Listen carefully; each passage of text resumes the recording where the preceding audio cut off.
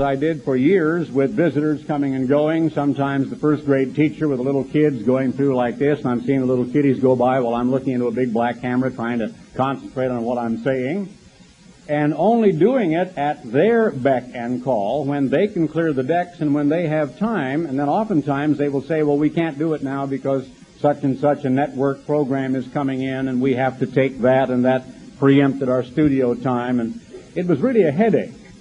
And little by little, some of my very precious mementos from European trips, like a couple of my Steins that I picked up in Switzerland or Europe, disappeared from my set. Several volumes of my encyclopedia disappeared. I would take armloads of booklets to have over there to display, and they were curious, and some of them, I'm glad of that. I'd like to have those disappear, but little by little my booklet stocks would dwindle, and I would be over there ready to do a program, and I would want a particular booklet, and I would say, oh, I need this booklet. We look at a box, and it wasn't there. So on numerous occasions, I would have someone call and tell my son David, and he'd grab the booklet, and I'd have to wait for 30 minutes for him to get the booklet and come all the way around the loop to Channel 7 to give it to me so I could hold it up to show the people on the telecast. Make a long story short, I really dreaded to go back to that environment when, even though we really didn't go shopping for television equipment, it was more or less thrust upon us by purchasing the equipment at a very, very fine rate. We were able to set up our own television studios, which we're in process of doing now. It'll take time, but we will eventually do. Right there in the office building. Well, it deprived all of you folks of that lovely environment we've been meeting in for the last 5 years. As I say, it was kind of a domino effect, because when we moved the television studio equipment into the present radio studio, that will move about 3 ladies out of there who worked with Ian Houghton in the mail reading and mail processing. Well, we were already falling all over ourselves in both the audio and the visual tape departments, as well as the bulk mailing department, all of which were housed in one of the temporary buildings out to the rear. So they are moving into the big room, which will now be a workroom, and you'll be amazed at how it will completely fill it up. And then Ian Houghton and the girls and ladies who process the mail will be moving into that temporary room and out of the radio studio, which will now be just chock full with both radio and television equipment. Now, for a happy announcement, we have found about 16½ acres out in the country, right on the shores, one portion of it actually a lake lot across a small paved road, which is part of the property, is on beautiful Lake Palestine. Now, in East Texas, they insist on calling it Palestine, like Holstein for cattle instead of Holstein, but maybe they're correct, because actually the word Palestine really came from the Philistines, or the people of the present race that we call Palestinians, that David had such trouble with way back generations ago. But be that as it may, on beautiful Lake Palestine, I insist on calling it. About 16½ acres, hardwoods, fairly level ground on very high ground, and it was listed for $165,000, and we believe we are buying it for $100,000, 20% down, owner financing at 10%. So we believe with about a $20,000 check and around $700 and some a month, we will be amortizing the debt on a piece of property of about 16½ acres with 900 feet frontage on paved farm market 344. Now, that is the main road that you go straight south to the bridge across Lake Palestine going to Coffee City.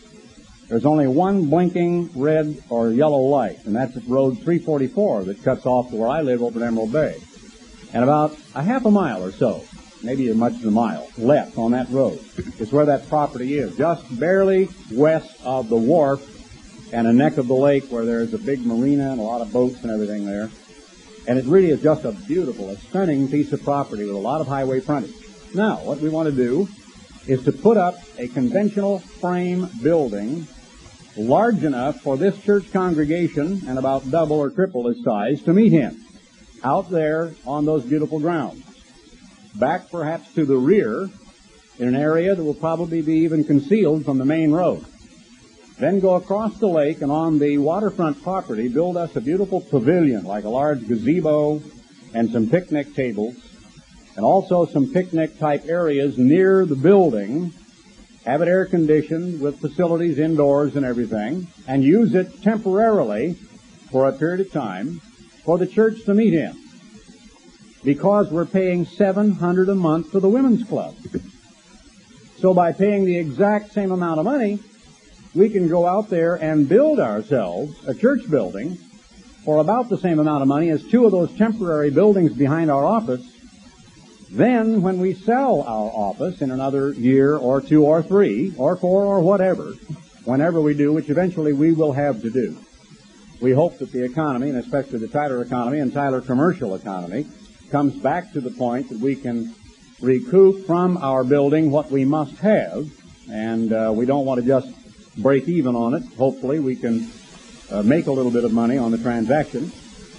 And at that time, having that property, hopefully at that time free and clear or close to it, we will take the money we receive from the building and put up our own facilities out there, which will be probably twice the size of the present one, which will be a beautiful building for the offices, the television, the bulk mailing, and everything. The only difference is a few more minutes drive from the post office. I dread changing our address to Bullard, Texas. That's the address out there. Now, Flint doesn't sound too bad, but Bullard, I'm not quite so sure of. I think that we could probably just send a state truck in Highway 155 to the main post office and handle it that way. I hope that by that time we will have an educational academy that will be in full swing. What I want to talk to you about today is the church, and the church, and the church. First of all, church. It said in Matthew 16 and verse 18, I will build my church. Now, all of you know that that is ecclesia, that the Greek word merely means, as Mr. Dart has pointed out in a particular sermon on the assembly, an assembly, or a group. But now you're aware of the term party as applied to political parties. Are all groups, or all assemblies, or all parties, or any other word you would like to use which connotes a group of individuals, always assembled together within 4 walls? Do they always live in the same community? Do they always live in the same state, or even the same nation? That was not what Jesus implied. If we drive down the street and we say, there's a church, that is really a misnomer. There is a building in which an assembly of people who have taken the name of thus and such might happen to meet or gather or assemble, but they have begun to call a church building by the name church. Also, people use the word church to mean the Baptist church, meaning all Baptist churches all over the United States, when in fact there are hundreds of them and dozens of them and many different structures and organizations, and not ever the twain shall meet. There are many Baptists that simply don't even talk to each other. Or the Methodist church, and by that they may mean the entire Methodist church, but the same comment applies. So, what did Jesus mean when he said, I will build my church? Why build a church? That didn't mean he had a mouthful of nails and a hammer, and he was going to go out and nail up tongue and groove and mortise and tenon boards together and build an old clapboard, unpainted building somewhere and herd a bunch of people in it and start leading music and preaching sermons. It meant I will put together, I will call out, I will empower my assembly of individuals.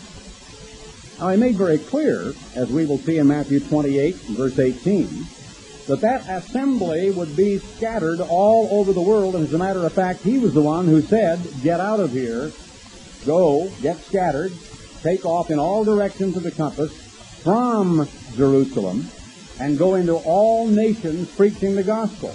He did not intend to establish a local congregation in Jerusalem for a lot of people to get together in fellowship and bask in weekly assemblies and enjoy special music and announcements and coffee and cookies, and that was it. That's what Jesus had in mind. No, he said to his disciples, verse 18 of Matthew 28, all power is given unto me in heaven and in earth. Go you therefore and teach all nations. Now, we know a little bit about church history from Acts and reading what Luke wrote about how long they tarried in Jerusalem following the day of Pentecost. And we see that actually, in order for them to finally be obedient to that command, God had to give them a little helping hand. It took persecution to force many of those people out of Jerusalem, where they had settled.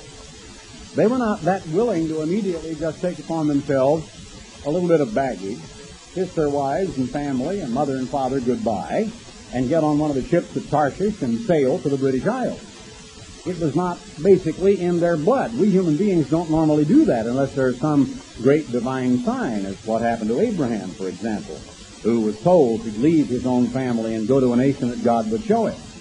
So persecution scattered people who literally fled for their lives, and that resulted in the preaching of the gospel all over the eastern Mediterranean world. Go you therefore and educate, teach, preach to all nations, baptizing them in the name of the Father, of the Son, and the Holy Spirit. Now again, I've commented, you don't drag people kicking and screaming to the local horse trough and plunge them under. So in order to baptize them, they had to have willing candidates. And in order to make them willing, they had to be heard. And in order to be heard, they had to have a place to preach. They had to have a message that was attractive. They had to be the kind of people who would get the attention of individuals, either by being asked questions or by simply going to a place. A family would be there. They would ask them if they could do anything for their sick child. A fantastic healing or a miracle would take place. They would begin to expound who they were, who they represented, that they had lived and worked and eaten and slept with Jesus Christ of Nazareth, whom they had seen die on a stake, and whom they had seen materialize through a wall, whom they had seen alive on many occasions. They would relate all that happened on the day of Pentecost, how the crowns of fire were dancing on the heads of the apostles, and they would tell them of all the miracles they had seen, and they would preach the good news of the kingdom of God. And little by little, converts began to be baptized all over the mountains of Switzerland, in the northern provinces of Italy, in North Africa, in Spain, in the British Isles.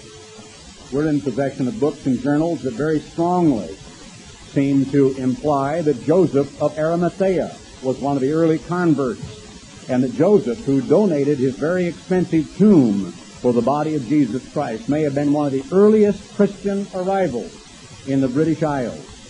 There is strong inference, and it's believed by many thousands of Britons, that Paul himself visited the British Isles on at least one occasion. And many people insist, because of his writing, that he visited Spain. So little by little, the apostles simply disappear from history. The book of Acts begins to relate what happened with Peter and James and some of the others, and then very quickly, in the 8th and 9th chapters, when Saul is converted, the only other time we hear of Peter is in the 10th chapter at the house of Cornelius, when he has his eyes open that God is going to send the Holy Spirit to Gentiles, and Peter disappears from the history of the Bible, with the exception of the letters that he writes, in which he gives us a clue that he was over in present-day Iraq, in the city that is now called perhaps Baghdad or nearby there, and wrote a letter from Babylon, because there was a large Jewish community, and Peter was sent to the Jews, and Paul was sent to the Gentiles.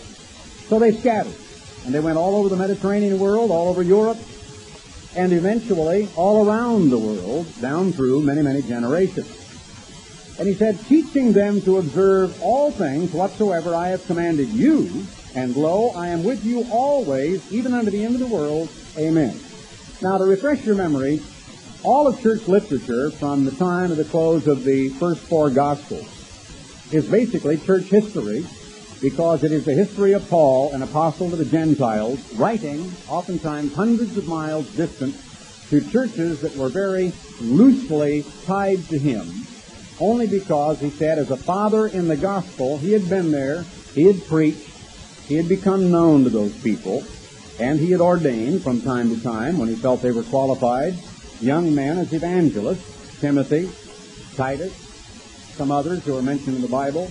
He traveled for a long time with a man named Barnabas until they had a falling out.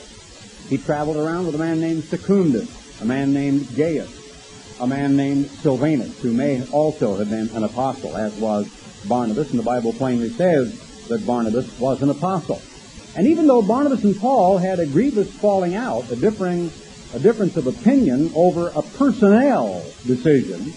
That does happen. It happened then, it happens today, and it probably will happen again. The gospel was still being preached because they went their separate ways, a little upset with each other, and the church grew. Now, of course, that couldn't happen today, could it? Well, it could. It should. But in some church organizations it can't, because they would excommunicate on the basis of any kind of a difference of opinion, even if it were an administrative decision as opposed to a doctrinal statement of faith. And that's sad. We'll get to that a little bit later on. In Luke 24, verses 46 and 7 are some very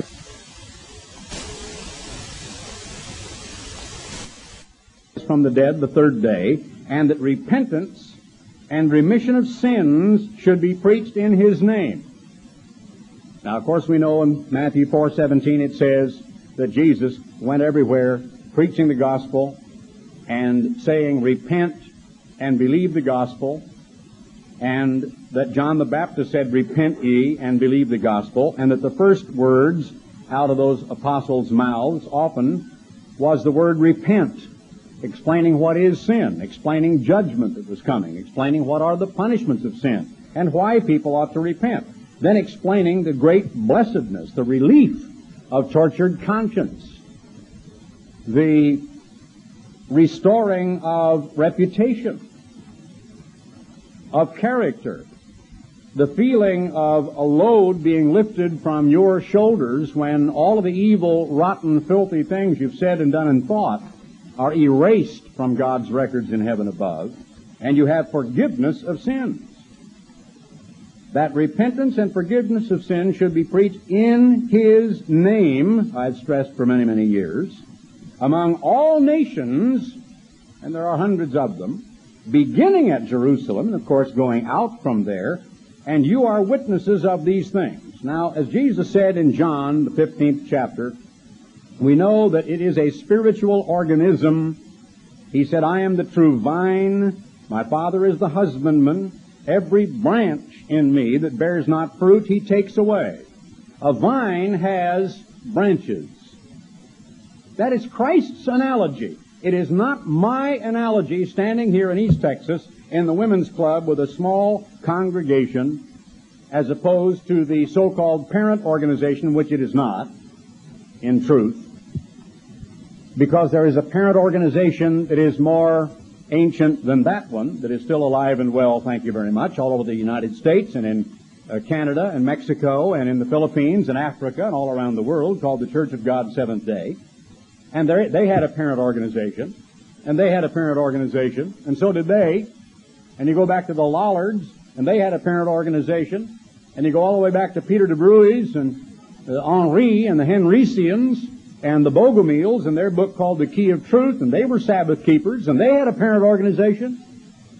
And you find that down through generation after generation, there were from time to time organizations under different men that had basically a 60, 70, or 80% body of beliefs similar to the Worldwide Church of God, nay, Radio Church of God, nay, Church of God Seventh-day Oregon Conference, or the Church of God International, or the Church of God the Eternal, or other churches of God, names taken by individuals who have been members of various of these organizations and who have incorporated and become a church organization that's distinct from the church.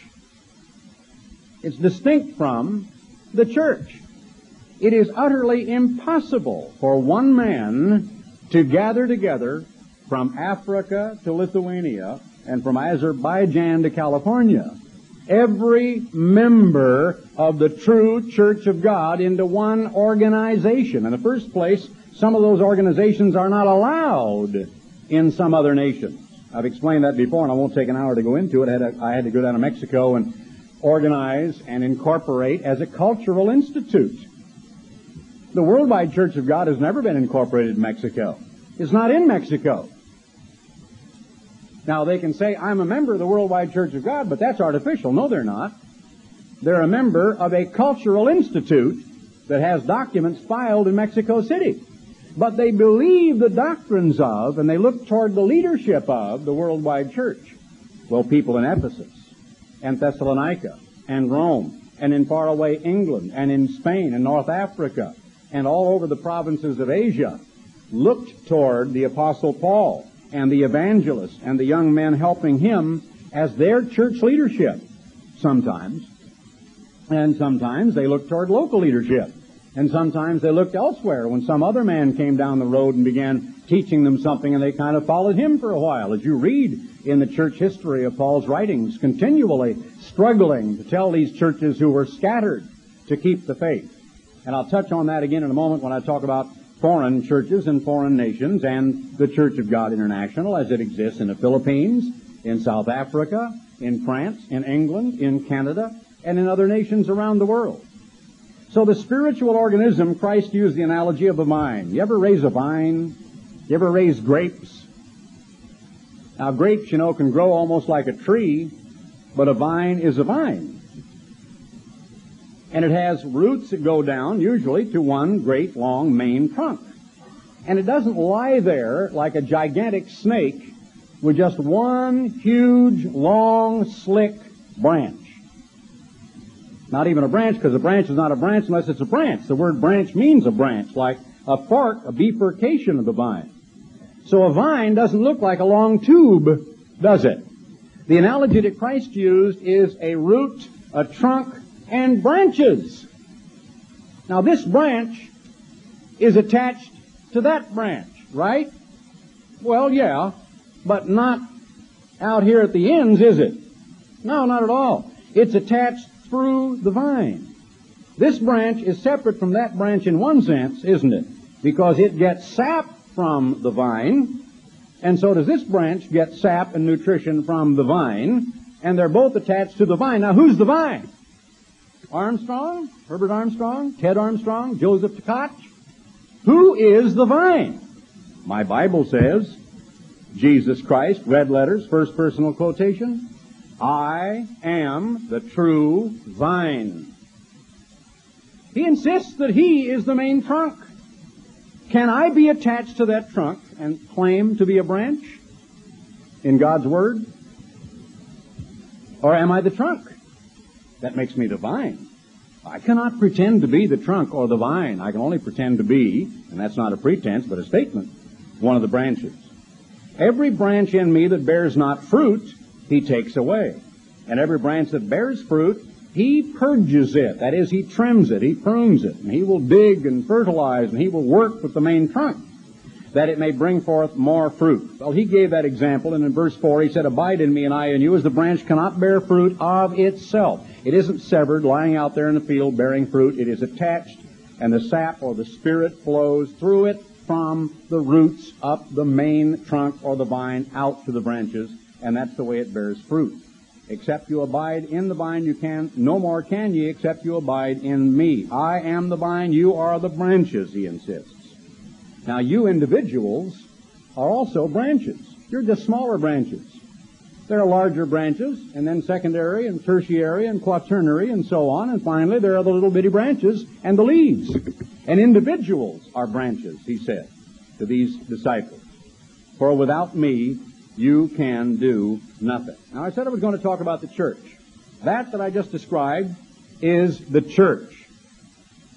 Lo and behold, many, many years ago, when Dr. Benjamin Ray was still alive, in the early 1960s, we discovered that down in the nation of Chile, there were a group of Sabbath-keeping Christians who spoke Spanish, who'd studied the Spanish Bible, and had come out of the Roman Catholic Church. And for generations, these people in a small little village had studied the Word of God, had come to understand the Sabbath, tithing, the annual holy days, most of the true doctrines of the Church of God from their own study. Where did you get the truth that you understand? Well, basically from your own study. You didn't just swallow it. You didn't one day get a piece of literature from my father or from me and then take your Bible and throw it in the garbage can and sit there and study that literature. Did you? You studied with your Bible beside the literature, I hope, and you proved whether or not what the literature said was true.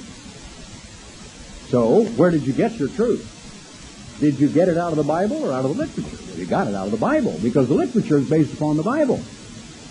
So, your source, your ultimate authority, is the same as those people who were indigenous and who, as it were, sprang out of the soil in Chile so long ago and understand the truth of God. Now, if they baptized each other, if one of them through his personality emerged as a leader and began to speak and to teach, and others came to him because he was better educated, because he had a certain personality or leadership or charisma or magnetism, and he began to baptize people or he ordained a couple of people, was that authorized? He didn't come trotting up to Pasadena to get credentialed. Is that authorized? How dare he do that? Why, they're just as much a Christian as anybody in this room. Because the Holy Spirit of God is not confined to a piece of paper and a paper clip and a stamp of the Secretary of State and a blue ribbon. It isn't confined to a notary public or a computer file or a mailing list or some human being. I cannot gather all the people of the Church of God scattered all around the world into one organization. Now let me talk about, when I said the church, we've talked about the spiritual church. Let me now talk about the legal church. We incorporated as the Church of God International in 1978, in July of that year, about the 21st. That legal corporation is recognized by the state. I hope and pray that Almighty God smiles and says, that's fine.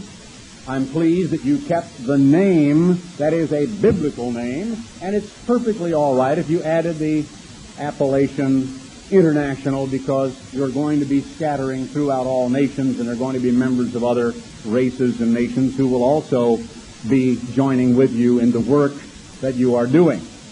So that the name is certainly all right in God's sight. But do I and have I ever pretended that the Church of God International is all there is? Yet, we're going to turn now to the 4th chapter of the book of Ephesians, and I want to show you something that has been used time and time and time again. There are different ways to read the Bible, as we will see. Paul, who teaches them as the prisoner of the Lord, that they walk worthy of the vocation wherewith they're called, and he said, endeavoring to keep the unity of the Spirit in the bond of peace, verse 3, there is one body. Now, the way that has been translated by the parent organization for literally decades is there is only one corporate entity. There's only one organization. I want us to understand the very broad distinction between church or ecclesia or called out ones who can be as individual as those people in Chile who are attached to the vine, as completely distinct from an organization of believers, not representing all believers, but representing some believers who gather together, form an organization to do a specific work in a specific place at a specific time in history. The following statement, though a little lengthy, is axiomatic. Down through its history, from time to time, increments of the true church of Almighty God have gathered together in various different legal entities to do a work. End of axiomatic statement. That's understandable. And that admits and acknowledges that no one human leader can claim to be governing, ruling over, laying down the law to, establishing or setting doctrine for, administering all the true church. It is utterly impossible. What I said is axiomatic, and I wanted to explain that a little more, because there are administrations within the political organization, and it is not the spiritual organization at all. Now, for example, we have church brethren in the Philippines. I do not have the faintest contact with most of them. I write a letter over there maybe once every other month or so. I get a letter back once or every other month or so. They have their problems.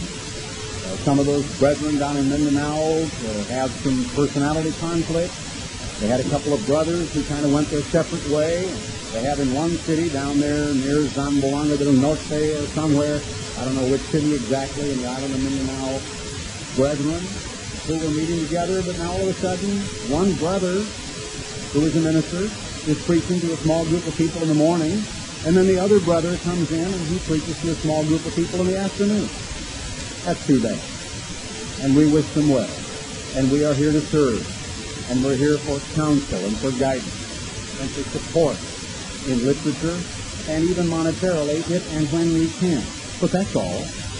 We're not here to reach out and to strangle or to govern or to rule or to excommunicate or to pretend that we can solve their difficulties from thousands of miles away, for we simply cannot.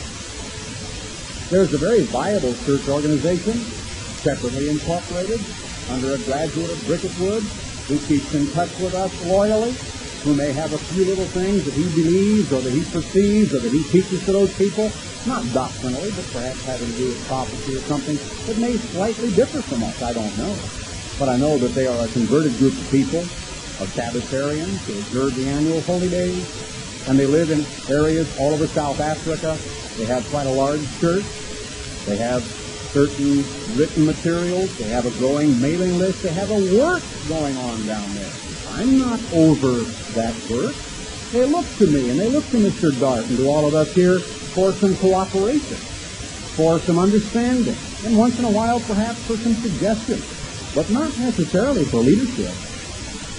I'm very comfortable with that. That's beautiful. Now, all of a sudden, we have a man who wrote to us from another of the black African nations, Garner. He had been ordained by a Seventh-day Sabbatarian, or no, was it a Sunday-keeping church? No, I forgot. Seventh-day, wasn't it? Church organization, but I think tended to be a little bit Pentecostal, but I'm not certain. We read the letter very thoroughly. He now wants to cooperate with us and submit his letter to our ministerial council.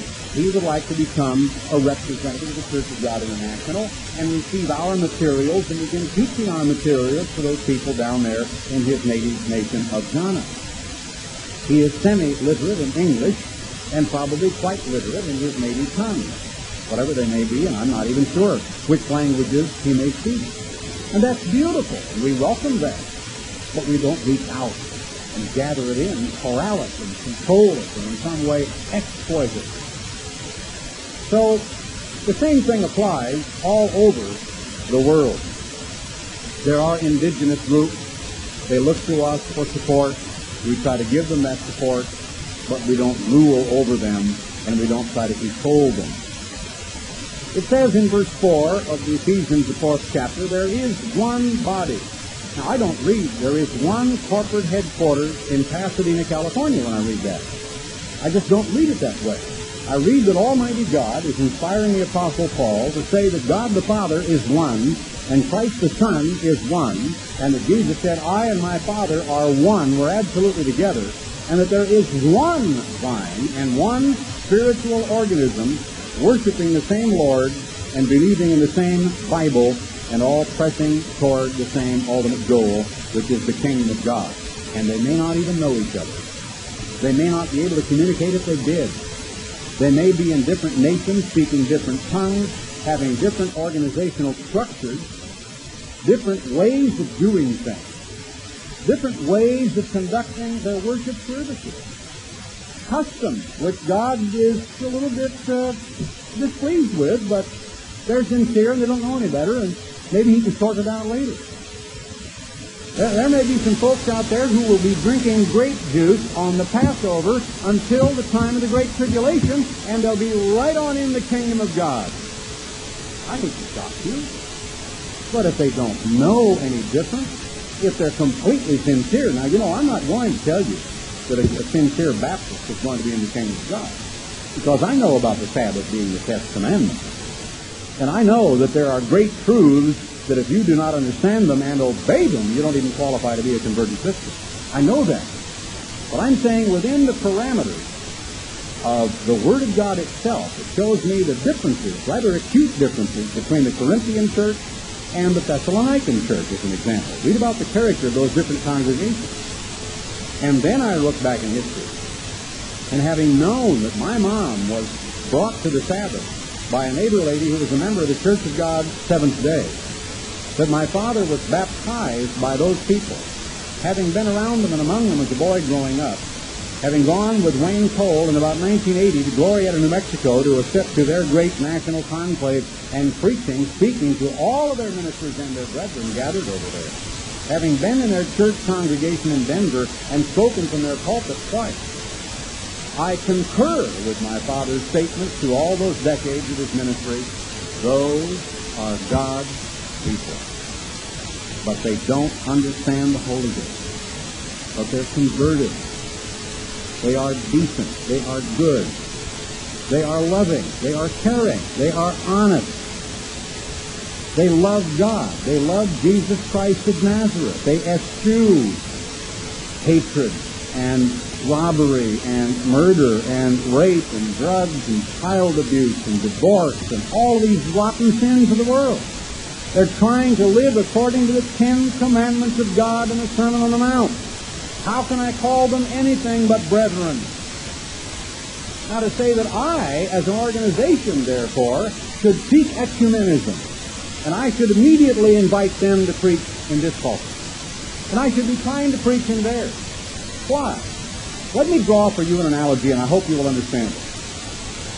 Millions upon millions of Americans drive automobiles. They have to have that vehicle to get from here to there. But they don't all drive at the same time. Now, if I am a salesman of Buick, and over here there is a salesman of Ford, I do not go to the Ford sales room and give my spiel for the customers coming in to browse around and look for a Ford about how great a Buick car really is. Neither does the Ford salesman come to my Buick showroom telling all the people coming in browsing around looking at a Buick that a Ford is a better product. If those people in the Church of God Seventh Day and their leaders have denied the responsibility to observe the Feast of Tabernacles, the Feast of Trumpets, the Day of Atonement, the Days of Unleavened Bread, why should I allow one of their ministers in the pulpit when he is going to be unable, probably, at least in his private conversation, to promote the concepts and the beliefs that he holds dear? Can I not acknowledge him as a brother, say only the nicest things about him, and go my way and do the work of God as best I can, leaving the result with God? Must I somehow be doing something vis-a-vis some other organization somewhere? Why? When all it does is create ill will and confusion and hurt feelings, why bother?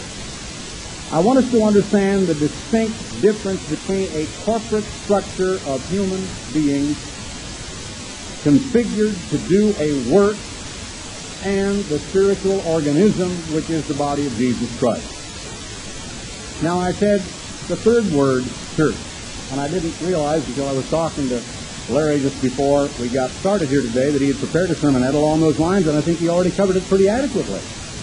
And I would merely cite that there are many local congregations, and I don't believe there is a minister out there from Albuquerque to Florida, or from Florida to California, or from Ohio to Texas, who could ever stand in this pulpit and tell you, Garner Ted called me one time back in 1979, or 81, or 84, or 87, or 89, because I just never did.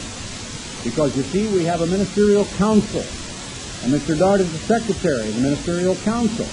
I am one of its members. I'm not its chairman. And we meet a couple of times a year, hopefully, and sometimes more often than that if we need. And we meet on the telephone with conference calls, and we regularly circulate all types of letters and ministerial bulletins and teaching and educational materials. Mr. Dart recently circulated a very fine work having to do with some heresy that a particular false teacher is scattering around, and did a very good job on spiking some guns with regard to some false teaching. And that type of communication is constant between and among us and in the ministry. I don't generate it all. I don't control it all. Those men don't work for me. They are salesmen. They are plumbing contractors. They are builders, printers. They are people who have their own jobs and responsibilities.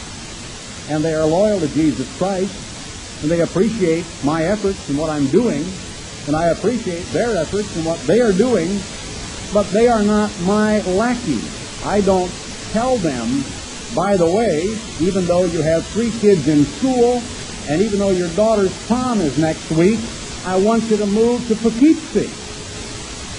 And they just pale and pack their suitcase and go.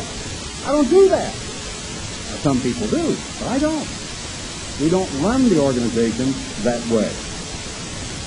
In 1 Corinthians, the 12th chapter, I think there are some very beautiful verses that we need to understand in the context of the Church of God International and the way this really functions, rather than the way a lot of people learned it in the past. I'm interested in the way these things are listed, shall I say, chronologically, or the way they all stack up. He says, there are diversities of gifts, verse 4, but the same Spirit. Now, there are also, if you want to look at it from the standpoint that God does give spiritual gifts according to our natural and individual abilities, or natural several abilities. And you might add education and aptitude and so on. There are diversities of gifts. And those gifts are usually apportioned according to intelligence and education and aptitude, are they not? But the same Spirit. And there are differences of administration. What is an administration?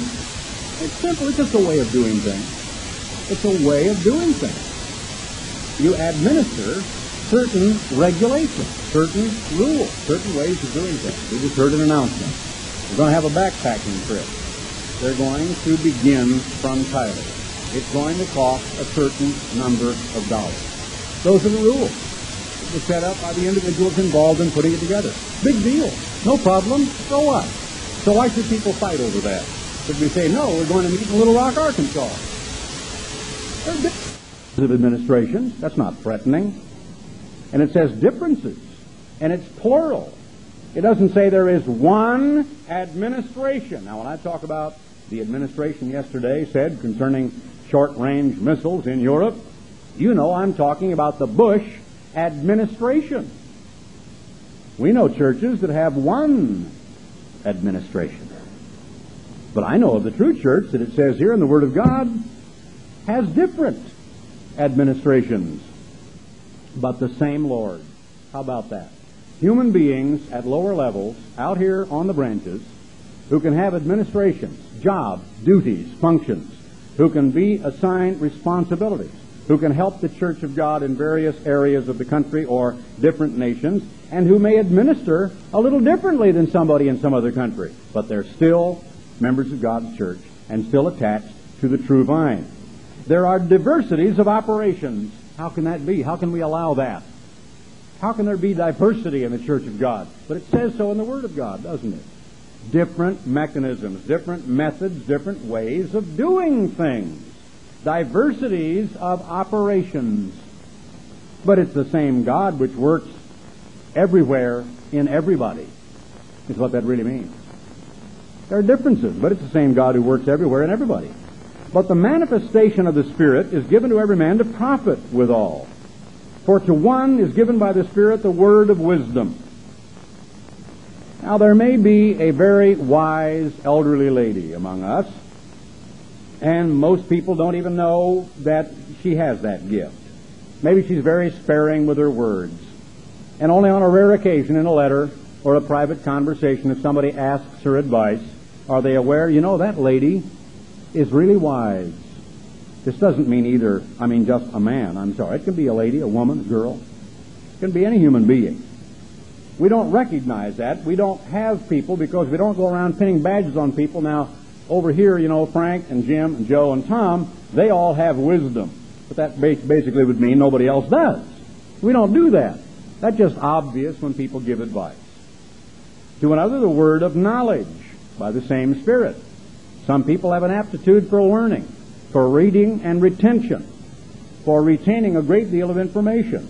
They are studious, and they tend to remember what they read. And they are knowledgeable.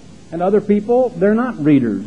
And they don't retain, and they don't listen. They don't really allow to sink into their minds statistical or documentary information or information that is worthwhile to retain and to pass on to others. They tend to forget. So they don't have that gift. No big deal. One does, one doesn't. No problem. That's why there are diversities. And that's good. To another, faith by the same Spirit. And some people are more faithful than others. I wish there was one of our number that had the gifts of healings. I really do. And I hope that someday those gifts will be in the church and return, as they were very strongly in place in the days of the apostles prior to the dispersion and prior to the days of the last years of Paul's life, when he wrote to Timothy and told him to drink no longer water, but a little wine for his stomach's sake and his oft infirmities.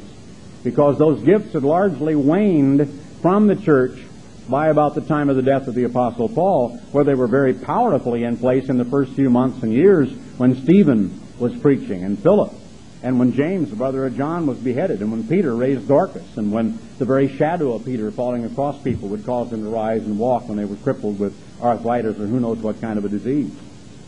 Faith by the same Spirit. To another, the gifts of healing by the same Spirit. To another, the working of miracles. And I don't know, we're hearing here of a working of miracles which seems to be distinct from the gifts of healing. I know of no one that has that gift in the church today. I certainly do not. I'm not aware that I am able to work miracles. We gather every Sabbath morning. We read over all of the letters where people are crying out with their needs, and those needs are not always healing. There are kids on drugs and daughters who are pregnant with an illegitimate child, and children who have run away, and a woman who had been married for the 5th time whose 5th husband is beating her, and a grandmother who has a 15-year-old boy that is scared to death because of what's available to him in school.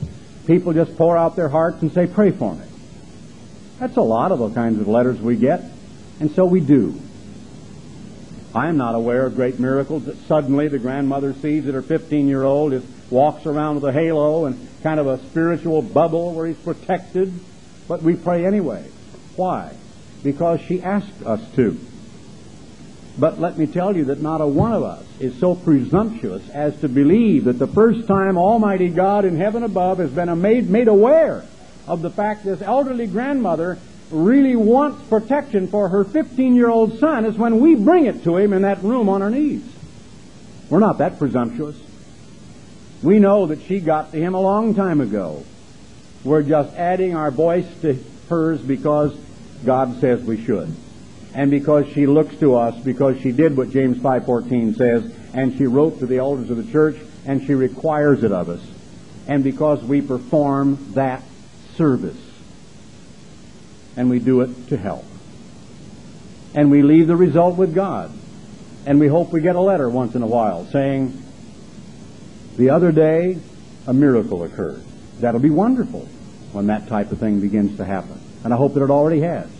Because every time we pray very feelingly and very meaningfully, and each one of us takes turns. We don't all pray. I mean, I don't every time. I don't think I have but once, the first time we met together, but maybe twice. So to another, the working of miracles. To another, prophecy. I have felt that I have an acute understanding of world conditions and a grasp of how things might work out, but I don't even claim to have that gift. I just think that it's been a penchant of mine more than some other folks, but I don't say that I have the gift of prophecy. To another, discerning of spirits. Not just attitudes, but really being able to tell instantly if a person is demoniac or is influenced by Satan, the devil, or demons. And to another, different kinds of languages. I don't have that gift. I can speak Spanish to be understood fairly fluently, but I'm losing it a lot as the years and decades roll by with not enough study and not enough practice. Mr. Dark took a lot of French in college and can get by in French, but they're again not fluidly enough to carry on just rapid conversation. I don't think any of us have what I would call the gift of languages as we saw it exercised in Acts, the 2nd chapter. I've never been to a foreign place with other tongues who heard me in their own language, but if and when God wants to give that gift, He will. It was in the church in the past, and it can be in the future. To another, interpretation of languages. But these all work that one and self-same Spirit, dividing to every man severally or individually according as He will. For as the body is one and has many members, and all the members of that body, being many, are one body, so also is Christ. And in verse 18, it says, now has God set the members, individual members, every one of them in the body as it has pleased him. And then follows the analogy of the human physical body. The eye cannot say to the hand, I have no need of you, nor to the feet, I have no need of you, verse 21. Nay, much more, those members of the body which seem to be more feeble are necessary. So God wants each of us to appreciate our uniqueness, our own specific contribution, our own function in the church, and as he says, every man ought not to think more highly of himself than he should, but each man consider the other one's things or qualities or gifts, and to humble himself and to be as equal in God's church. For several years we have struggled with a lack of sufficient leaders. We have had people who have preached, and they've tried to do so sincerely and generously and with goodwill, who are not capable of preaching, who have not been given the gift of preaching, and who shouldn't preach. It's hard for us to tell such individuals, you shouldn't preach anymore. And you can understand how hard that is, because their attitudes are right, and they're trying to perform a service. But when people who listen to them simply refuse to come and want to go down the road and listen to a tape from Tyler, we have a problem. How do we handle that? We don't want to hurt his feelings.